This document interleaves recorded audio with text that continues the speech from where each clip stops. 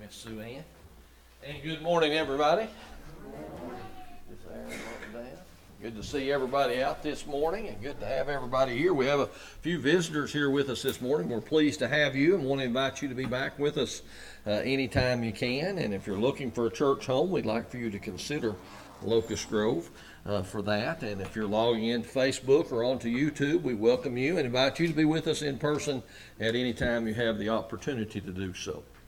All right, let's see here. Looks like Glenn and Donna have got the children's church this morning, so 12 and under that want to go over for that can head right over for children's church. Have a good time.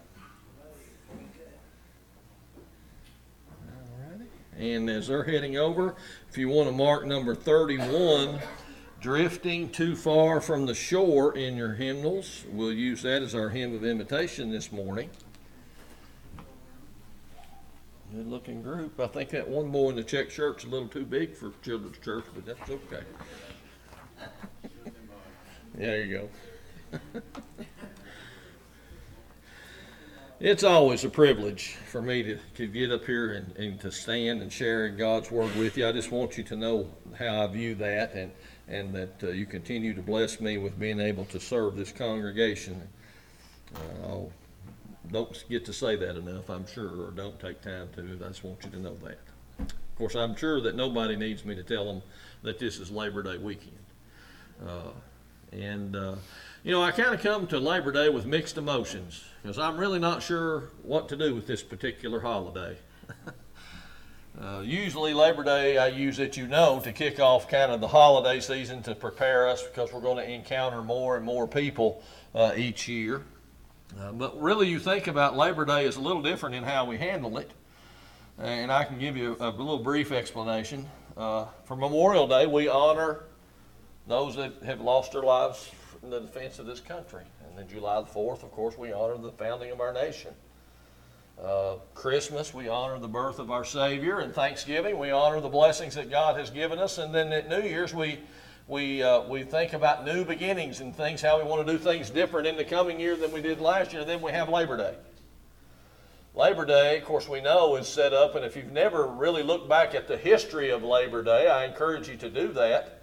It is set aside for the accomplishments of the American workman or workwoman, however you want to view that, and the contributions that they have made to the success of our nation. But we really don't prepare ourselves in any great way, do we? I mean, have great preparations or that sort of thing. That's why we come to Labor Day, and it's kind of that end of summer, that last chance we have to maybe take that nice little vacation before the fall of the year sets in, and so here we are. One thing that we don't do for Labor Day is we all don't go in tomorrow to work and go walk up to our boss as we go in an hour early and tell him, I love this job so much I'm going to work today for free in honor of Labor Day. Now, we don't do that, do we? And probably won't get no volunteers for that either, will we? So I'm not suggesting we change that, by the way, because I'm going to enjoy the day off tomorrow as well. But here's some interesting statistics for you. If we live to retirement, and I'm using my age group that retires at 67, and if you started work at 19, you're going to work almost 100,000 hours of your life. And that's 40 hours a week for 50 weeks. Now, I took out 2 weeks for vacation. Some of you don't get 2 weeks. Some of you get 2 weeks and don't take 2 weeks. But that's averaging that work week like that. And that's how much time we will spend at our jobs. Now that's working an 8-hour day. If you do some other type of construction work or if you farm or something, you wish you had an 8-hour day. And I understand that. And some folks are on salary and they're expected to work 9 or 10 hours a day, so an 8-hour a day would be a welcome relief. But that's just the average of how many hours. That's about a third of our adult life if you break that down, because you get 8 hours for work. We're supposed to try to get 8 hours of sleep per night, right? And that gives you 8 hours a day of free time, quote unquote, for us to do whatever we want to do. So that gives us a little perspective about how much work is involved in our lives. We oftentimes don't think about it that way. We oftentimes think about work and how it's something to be endured more than something to be enjoyed. And the sad fact is a lot of people really don't care about their jobs. They know it's necessary, but they look at their jobs as a burden, something to have to endure instead of something that we can enjoy. So it's no wonder that Labor Day is kind of is an odd little holiday for us. We celebrate something that many people don't enjoy. We celebrate something many people look at just having to endure. And we never really looked at things that way, do we? When it comes to our secular work. Now, I certainly don't want us to ever have that kind of attitude about our work as Christians. And that's why this morning the title of my sermon is, How Do We View Work? Because if you try to equate work that you earn your living with and the work of the Lord as together as the same thing, then I'm afraid you've got a little crossed wires there. Because Labor Day, and I'm going to encourage us in the future to remember that work is a blessing. And it's not something that just has to be endured. It's not a curse to have to go to work. And I want to talk about that this morning, work as a blessing. I want to talk about work as service. And I want us all to be reminded that someday in the future, all of us will hear some words. And we'll look at that at the end too. So first let's look at work as a blessing. And turn your Bibles with me, if you will, over to Genesis chapter 2, verse 2. And I want to get us where we have our pattern for work set. And that's in the God and Creator of all that is, all that ever was, and all that ever shall be. It says in Genesis chapter 2, verse 2, that on the seventh day God ended his work with all that he had made, and rested on the seventh day from all his work which he had made. So we see that God is a worker. He worked for 6 days and rested on the seventh. We also know that God created us in whose image? In his own image. So if we are creations of God in his image, and we see that God is a worker, then what does that tell us about ourselves? That we ourselves should expect to be working. If you look in verse 7, and the Lord God formed man of the dust of the ground and breathed into his nostrils the breath of life, and the man became a living soul. And then if you go on over to verse 15, it says, the Lord God took the man and put him in the Garden of Eden to dress it and to keep it. So we see that right off of the bat, right after creation, a God who works, what did he do with his creation of man who was made after his own image? He gave him a job to do, right? In the Garden of Eden, to dress it and keep it. That means that he worked it. It was his job to tend the garden, to keep the Garden of Eden. Now realize that before sin had entered into the world and God had given him this job, could you imagine having to take care of paradise? The Garden of Eden. What a privilege that would be. What would it be like to work in the Garden of Eden before sin? When all of God's creation was in perfection. All he had to do was plant, prune, pick, and eat, so to speak. And that was it. But here's what we got to realize. Because of disobedience, things changed. Genesis 3, verse 17 and 18.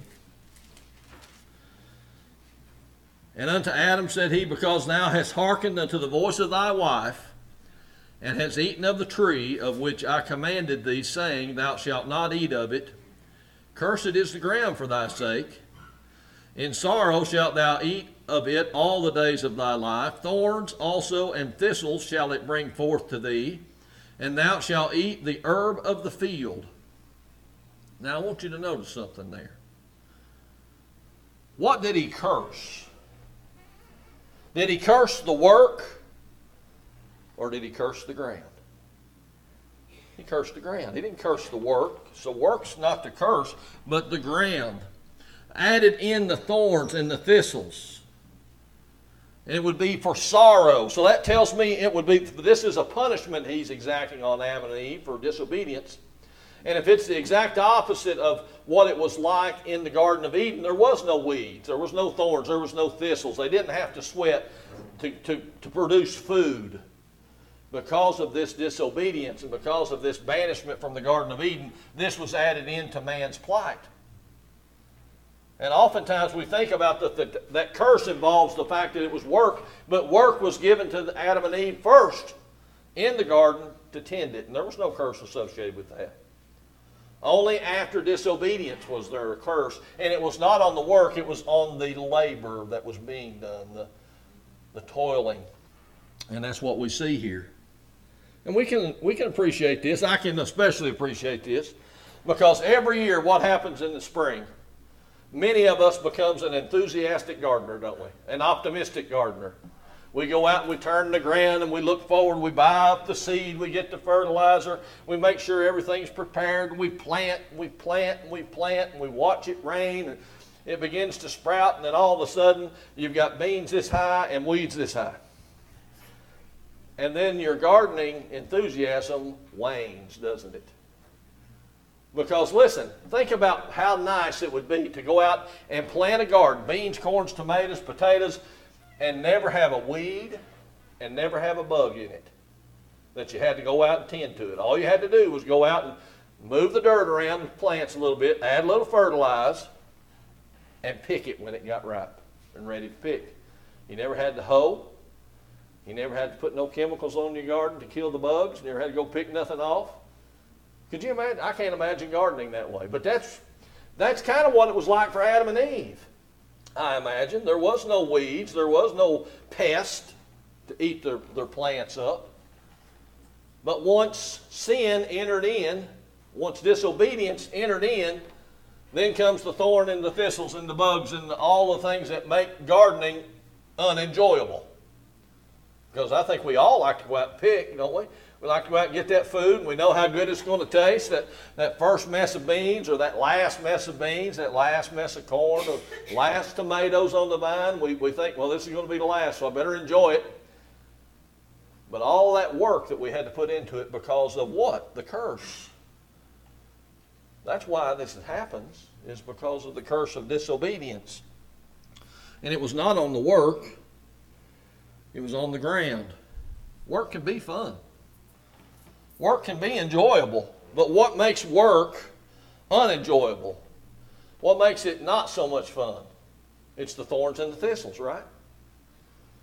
It's the things that are unpleasurable, the things that make it difficult, part of the curse. Maybe it's that way at work. Maybe if you didn't have a difficult boss looking over your shoulder. Maybe if you didn't have a coworker who you didn't get along with. Maybe if you didn't have projects that was so hard that stretched your abilities to make it uncomfortable to where it wasn't enjoyable. Those thorns and thistles. Maybe if those was removed, would work be more pleasurable?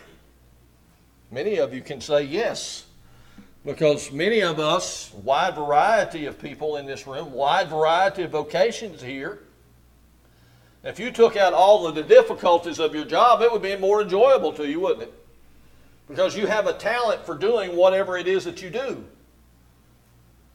And sometimes those thorns and thistles get in the way of us being able to use our talent solely for that. We're out putting out a fire or pulling up a weed, doing something else.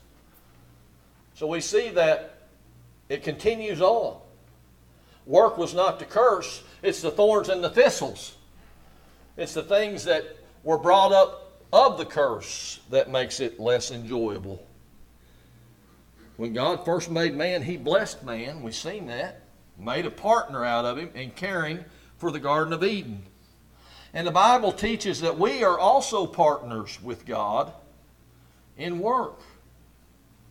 We depend upon Him. And it's more obvious than others. And we think about this, kind of the strange year that we had for farmers and for gardeners alike. if you don't think you don't depend upon God, and we've talked about sowing the seeds,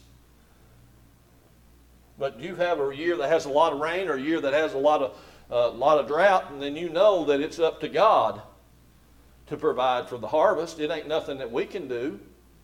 Oh, you can drag a water hose out in a sprinkler and you can water your garden. It never does as good as when it rains, does it? Ever. I mean, it will do better than your neighbor that doesn't water, but it never does as good as a good old soaking rain to go in there. You can do a few things to overcome a drought, but you can't do anything to overcome when it rains too much. So we see that we depend solely upon God for the harvest, to work with us as partners, to give us the increase. And it's the same way that it is in ministry. And you've heard me talk about this over the past couple of weeks. We can only sow a seed. Or we may be the tiller of the ground, tiller of the soil. But we know that it is God that brings the increase in His work. But would there be increase if there was not someone sowing? Would there be increase if there was not someone tilling and watering? Well, with God, all things are possible, but that shows us how that we are partners with God in work even unto this day. Much in the same way that Adam was a partner in Adam and Eve caring for the Garden of Eden, we ourselves as Christians are still partners in this work that God has for us to do. And we think about this. The most fulfilling part of your life can be or should be thinking that you worked hand in hand with God to accomplish part of His will. You ever think about that? You ever think about if someone come up and asked you, what's the greatest accomplishment that you've ever had? What would your mind be the first thing that your mind would go to? And don't be too terribly hard on yourself, because it would be human nature to think about something that I had kind of accomplished on my own, but we really know that you don't accomplish anything on your own. But it's the first thing that you would go to is that I led somebody to the Lord, or I planted the seed that resulted in them coming to the salvation of Jesus Christ, because that's a pretty great accomplishment, folks.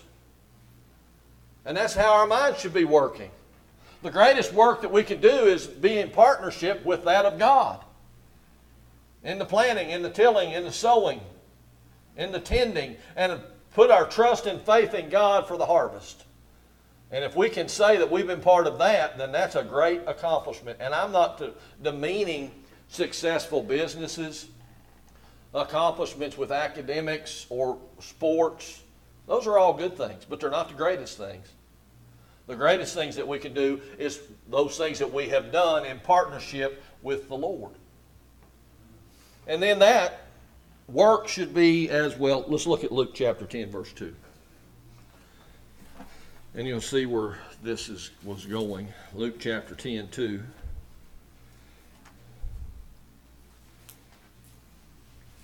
And this is Jesus speaking as He sends out the 70. He says, therefore it said unto them, the harvest truly is great, but the laborers are few. Pray ye therefore the Lord of the harvest, that He would send forth laborers into His harvest. And you think about that, and you think about kind of the landscape of the world today, or the U.S. today. I don't know about the world. I presume it's pretty much the same. We're having a hard time getting employees in the school system. Other industries are having a hard time to get employees to come to work. Okay? And what they're doing is they're offering great incentives, much higher pay than we experienced 4 or 5 years ago. And higher and higher, and they're having to bump it up higher and higher and higher. You know why? Because the incentive is not enough to come to work. So finally someone reaches that incentive that person says, hey, I'm willing to go out and work for X dollar an hour, so many hours per week with these kind of benefits. Yes, I'm going to go to work. And people come and knock down the doors for those jobs. $20 an hour, $25 an hour. My problems are solved. But what if I stood out on the front porch, or we put a sign up that said, great laborers are needed. Zero pay. How many people's going to come busting down the doors of church to come, oh, I want one of those jobs. I want one of those jobs that I'm going to have a great harvest to do and have the job as a laborer in that harvest, but I'm going to receive no monetary pay. Not too attractive, is it? Not when we look at it in the world's view. But what if we look at it from God's view? What if we look at it from the labor that I am putting forth toward this harvest is eternal pay? That people will see benefits, and I will see benefits of having to work hand in hand with God, working as a partner with Him, bringing the lost to Him so that that harvest may be increased. And as He says, the harvest is truly great, but the laborers are few. And that's what we need to remember. There's plenty of work out there.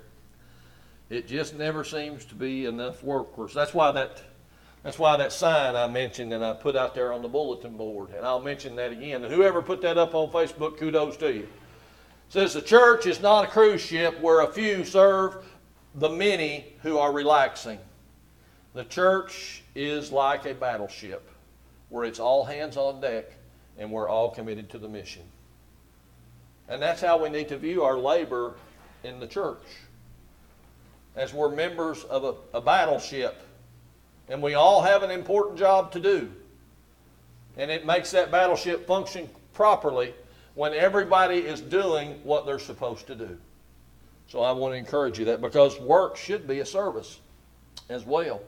Not only should it be pleasurable, but it should be a service. Now we think about Jesus in this. Jesus was... his father was a carpenter, Joseph, we know that. He was trained up in the carpentry field, and he most likely made things that help make people's lives easier. That's what carpenters do. They build homes today. We don't really, and we have people that have furniture shops that build furniture. But a carpenter at this time, if you had a plow that had to be built, carpenter built it. If you had the yoke that had to be built so that you could team up your oxen to pull that plow, carpenter built it. So we don't oftentimes think about the service that Jesus was providing to the people in His community of Nazareth there as the carpenter. He was doing things that made life easier for the farmer to farm. He was building tables and chairs so that families could gather around and eat and enjoy time together. He was building important things, the things of everyday life. And that was His service through His work. He was benefiting other people in that. What about the work of the church? What about the work of the church? Do we think about that as a service? Now, this congregation I'm very proud of as we go through this little section. As I was writing this, I was thinking about we do a really good job here. We do a wonderful job here at Locust Grove in this field, talking about work as a service toward others. Because there's people that need to be brought to the power of the saving grace of Jesus Christ, Him crucified and risen, and eternal hope for heaven through the power of His blood, that sacrifice. People need that. The world is shifting their focus off of other things with many of these New Age theories and New Age philosophies and things that kind of seem to be sprinkled with a little truth, but mostly it's false idols, false gods. But that's what we see the world creeping into. So we have work as a service. And when we try to serve someone, try to serve others, one thing that can be the toughest thing to do is knowing when to help and when not to help. And I've often wondered in a particular situation, what's the best thing to do? What is the best thing to do? Now, if we had unlimited amounts of money and could just hand out money to people at any time, at any request, that would maybe make the decision easier. But I'll tell you one thing that I've learned since being in the ministry is that sometimes that's the worst thing you can do for somebody. You just hand them out money. Because that's not solving the problem. That's just solving an issue immediately. And one thing that we need to have a mind of is that the Bible and life, as we have seen, especially here in Kentucky, teaches us that there are reasons that people are poor and are in need. And I want to go over just a few of those and let you reflect on this as we think about our work, our partnership with God in service. Because we know sometimes people are poor because of calamity, don't we? We have seen that right here in the state of Kentucky with our family and friends to the west with the tornadoes last year, almost coming up a year now. And then this year over to the east of us with the terrible, devastating flooding. And the hundreds and hundreds, well, thousands of our fellow Kentuckians who have lost everything. Everything. They have nothing but the clothes that they had on their back. And that may not even been nothing but pajamas, folks. We don't even think about that sometimes. Well, they should have had insurance. Okay, I'll give you that. Do you think insurance would replace everything that you own if you lost it all when you went home from church? Nope. Insurance is not set up that way. But these folks lost everything, so they're poor. They're the poorest of the poor because they got nothing. Got a piece of ground and a foundation if they own the land. That was it. So they were poor from calamity of no fault of their own. So I think that would be a good way to partner with God and to work. And you have done a magnificent job in responding to both the tornadoes and the flooding. That's one of the things that says right in this thinking about that. What a great job that we have done. But you know, we think about there's other people that are poor because of oppression. Man's inhumanity toward man, cruelty and abuse. Praise God, that is not prevalent here that I'm aware of. But we witness that on the news, don't we? We've been praying about this for a year almost as well. What are you talking about, Rob? The war in Ukraine. Now, I'm not talking politics. It don't matter to me what you think about the why. You know there is people over in Ukraine and have been for months now, just like me and you. They didn't want no war. All they wanted to do was do what we do every week.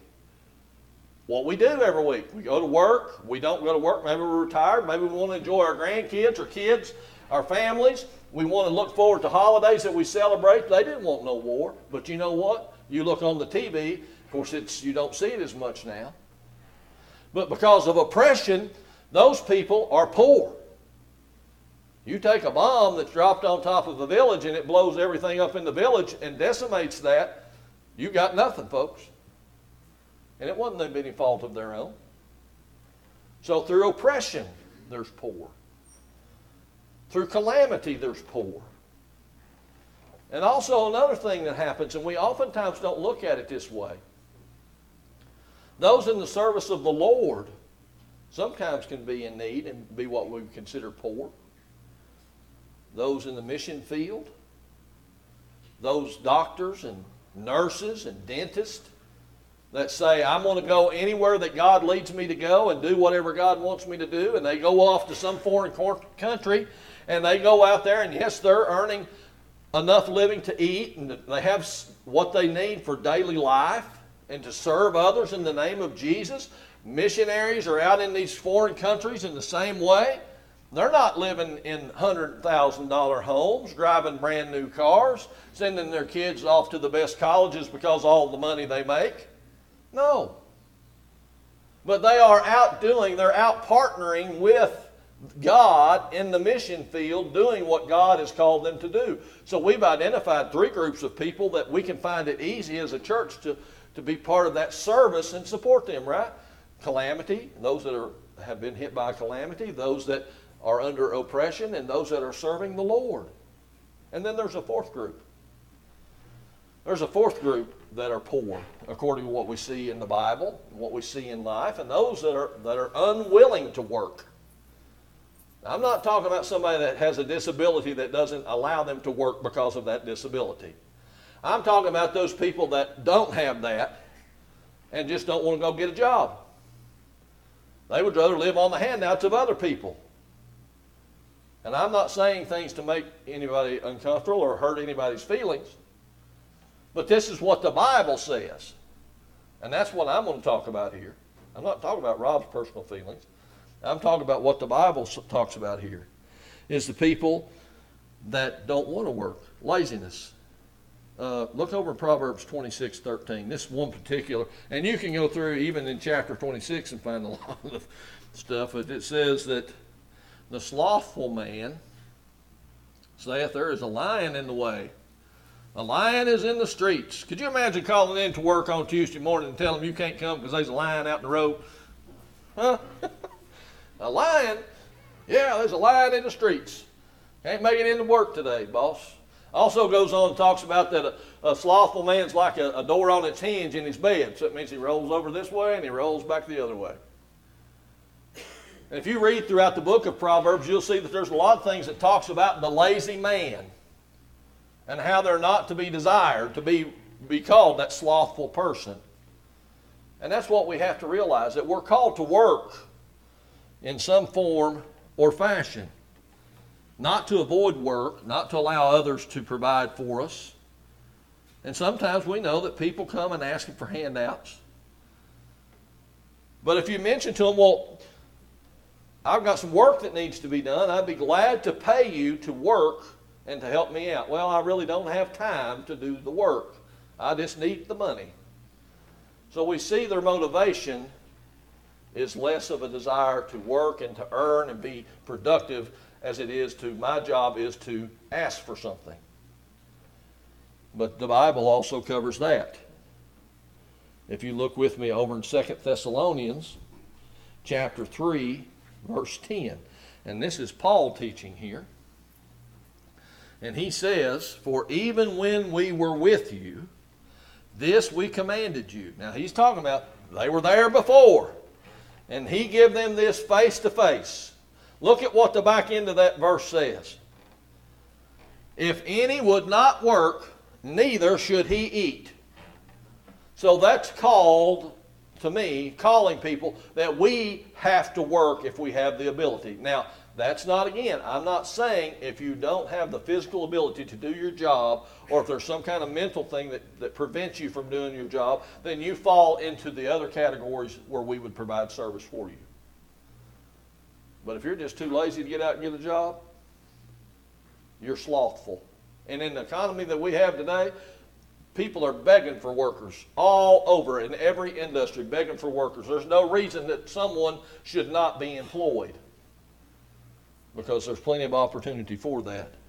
So as a Christian, we have a ministry to those who are poor because of that calamity or oppression or service to God, but not to those that are unwilling to work. And then that last part that I wanted to mention about the one of these days. Turn with me over in your Bibles to Matthew chapter 7. And also the Gospel of Matthew chapter 25. We're going to look at these two phrases here. And I want us to understand something, folks, that everybody in this room, everybody on Facebook, and everybody on YouTube, we're all of us going to hear one of these two phrases someday. Matthew 7:23. And then I will profess unto them, I never knew you, depart from me, ye that work iniquity. Matthew chapter 25, verse 21. Well done, thou good and faithful servant. Thou hast been faithful over a few things. I will make thee a ruler over many things. Enter thou into the joy of the Lord. That's as plain and simple as I can make it. We're going to hear one of those two statements. And I work and I dedicate myself to my work serving the Lord to hear the second one rather than the first. But the sad thing is there's going to be people expecting to hear what he said in Matthew about entering into the joy of the Lord, and they're going to actually hear, depart from me. And that's what we have to be reminded of. We have to be reminded of that because we have to live a life that's pleasing to God as a servant to God. I'll give you a little short story here. JCPenney, most of us have shopped there because it's one of the bigger stores, nicer stores that we have in this area to shop. You know that JCPenney himself, he died in 1971 at the age of 95. He left an empire at that time of about 1,660 stores. It has gotten smaller since then. And he built that empire of stores without compromising his principles that he had received. Did you know that J.C. Penney's father, grandfather, and great father were Baptist ministers. And he had a relationship with the Lord. And he carried that relationship over to his business. He didn't drink, he didn't smoke, and he would not allow his top executives to partake in that either when he went through a selection process. Because he said he adhered to the golden rule. Number one, serving God and serving his family. And he was successful, I think you would agree. He was successful in building that and it being, continuing to strive to be a good store for people. And he said once that he would rather be known as a Christian than a merchant. Now, think about that. Think about that as we go into Labor Day tomorrow and then back to our jobs the coming week. What is it that you want to be known for first and foremost, regardless of the level of success as the world would give it to you? You want to be known, I hope, first and foremost as a Christian. That's what I want to be remembered as, a Christian. A faithful servant's what I want to be remembered as. I hope you're the same. Because I agree with J.C. Penney. I'd rather be known as a Christian than whatever I do. I'm a supervisor now. That's the most important thing. Colossians, and Paul will back me up on this. Paul wrote in Colossians chapter 3, back to the verses 23 and 24. And this is us as laborers. Colossians 3, 23 and 24. And whatsoever you do, do it heartily as to the Lord and not unto men, knowing that of the Lord you shall receive the reward of the inheritance, for you serve the Lord Christ. So whatever you do, when you go back to work on Tuesday morning, if you go back to work, go do it as you're doing it to the Lord. Not unto your boss, because sometimes bosses can be difficult. But Jesus is never difficult, is he? Jesus made the ultimate sacrifice for us. So you go to work for the Lord. You go to work with the same kind of philosophy that J.C. Penney had that says, I'd rather be known as a Christian than a merchant. So you go to work and you go be the best Christian. And you know what that's going to mean? You're going to be a good or a great whatever you do. If your main focus is to be a good Christian person, a good Christian servant, whatever vocation you are in, you're going to be great at it. You're going to be a valued employee. You're going to be a valued laborer to the field that you work in. Plus, you're going to serve God who created all things. And you're going to make that happen as well. So on Labor Day, that's what I want to encourage us to do. On this Labor Day Eve, it should be, serve the Lord wherever he's placed you. What you sometimes don't realize is, and this is true for all of us, you are where you are for a reason.